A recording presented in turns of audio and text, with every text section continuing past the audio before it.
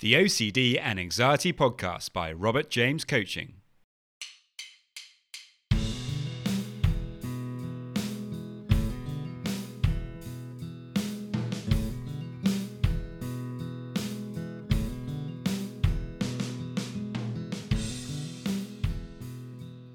Hello and welcome to the OCD and Anxiety Podcast, where we explore how to have a more positive relationship with anxiety disorders, taking back control so that you can start living the life you choose and not the one chosen by your fears.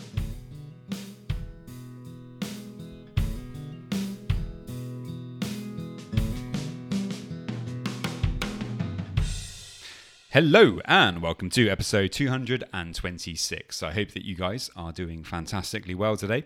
If you are struggling with OCD or anxiety, you can get a free session with me. To get that, all you need to do is to head over to my website, www.robertjamescoaching.com. There you can send me a message, or you can use my Calendly to book yourself that free session. In today's podcast, I'm going to be talking about the importance of when to share about OCD and when not to, and who to share things with. I think sometimes some people on one end of the spectrum do not want to share anything with anybody at all. Other people want to share it with absolutely everybody. And obviously, it's your choice what you do with this. But I just wanted to kind of share what I think about this and what I believe to be helpful when it comes to this kind of thing. I really hope that you find it helpful. As always, it would be great if you could follow and like on Instagram. My Instagram handle is @RobertJamesCoachingUK. And if you could also subscribe on your podcast app of choice, that would be amazing. So many thanks, guys, and I hope you enjoy.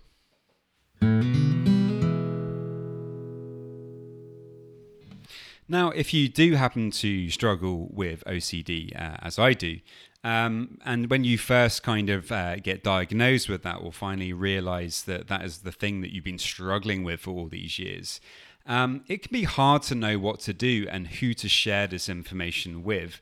And I think it's really important to kind of have a good understanding of that. Now, you may look at me and think, well, look what Robert is doing. He just shares everything on his podcast, and he doesn't mind speaking to anybody about it. And the funny thing is that of course, I am doing that with this podcast, but I'm specifically doing that generally to an audience of people who do actually have OCD, I presume. Otherwise, why would you be here?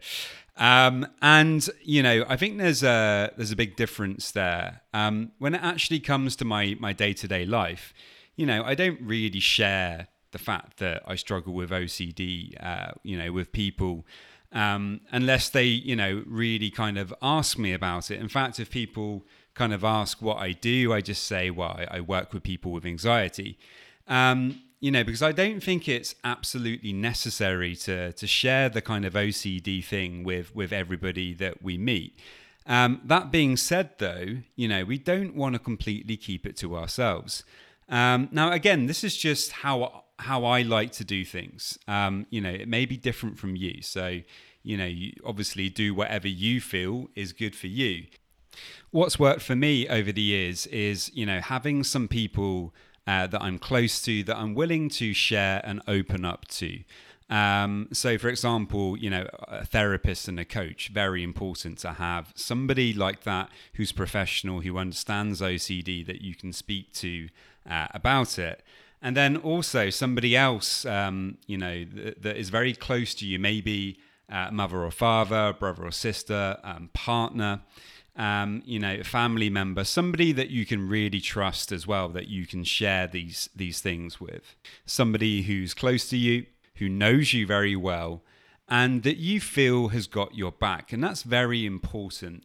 I think something that we can do with OCD, if we're not careful, is, to go around sharing, about our experiences with it, with the wrong kind of people, and perhaps those people have not really got your back. And so, in the workplace, for example, you may not want everybody knowing about your struggles with OCD, because some people are fantastic and very understanding.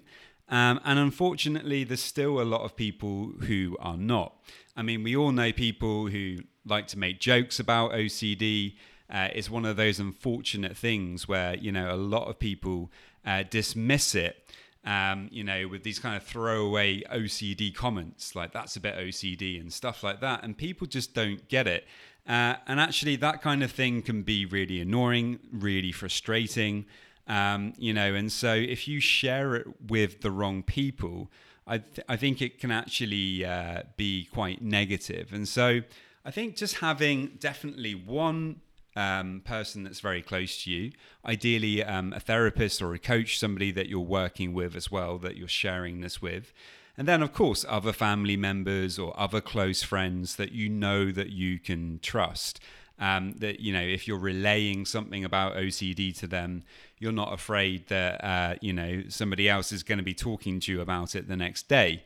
And I think if you can do that, the benefits that you get from it are that obviously if you share a problem, generally speaking, that does help a lot.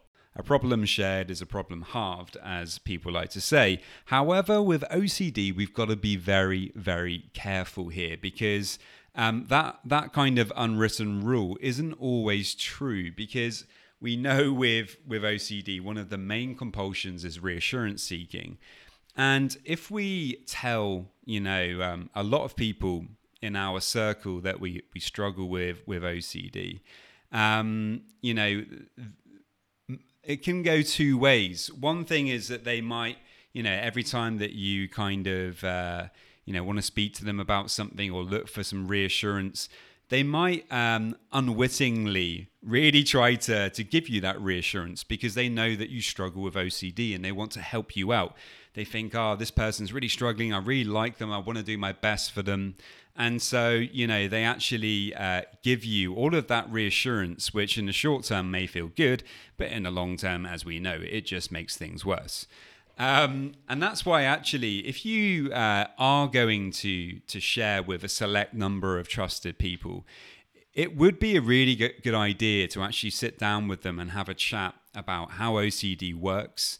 Ideally, you would have worked with a therapist, and you'll have a better understanding of how the cycle of OCD goes, how, when we experience the anxiety, we tend to want to perform these compulsions, and that is what's keeping us stuck, and it gets us, in this vicious circle. And if they can begin to understand that, and that actually reassurance from them plays a massive role in that vicious circle continuing, then hopefully you can dissuade them from doing that when it comes to the heat of the moment, when you're looking for that reassurance.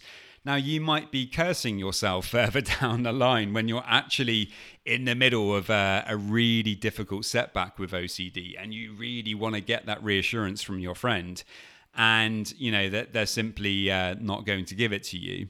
However, in the long run, that's going to really help you. The other side of the coin is, that you don't tell anybody at all about OCD. And again, that's going to be really negative, because if you keep this to yourself, although, there's something to be said for that kind of stoic, I'm just going to get on with it, I'm going to grin and bear it approach, something quite respectable about that. Certainly in the UK, that's how many people, have struggled with things for a long time. But unfortunately, what we do know is that, generally people don't really get better when they just keep these things to themselves. And also, the people around you can never learn about reassurance seeking. They can never learn about OCD and how it works. And so, generally speaking, I think it is important to open up to people, but just try to make sure that you're being careful about that, and you're really trying to find the right people to speak to. So There we go, guys. That is it for today. Really hope that you found that helpful. As always, if you want to get in touch, if you want to ask me some questions, then please do so. And many thanks. Just a quick reminder that if you want to get a free session, all you need to do to get that is to head over to my website, www.robertjamescoaching.com. And there you can leave me a message and we can arrange the free session.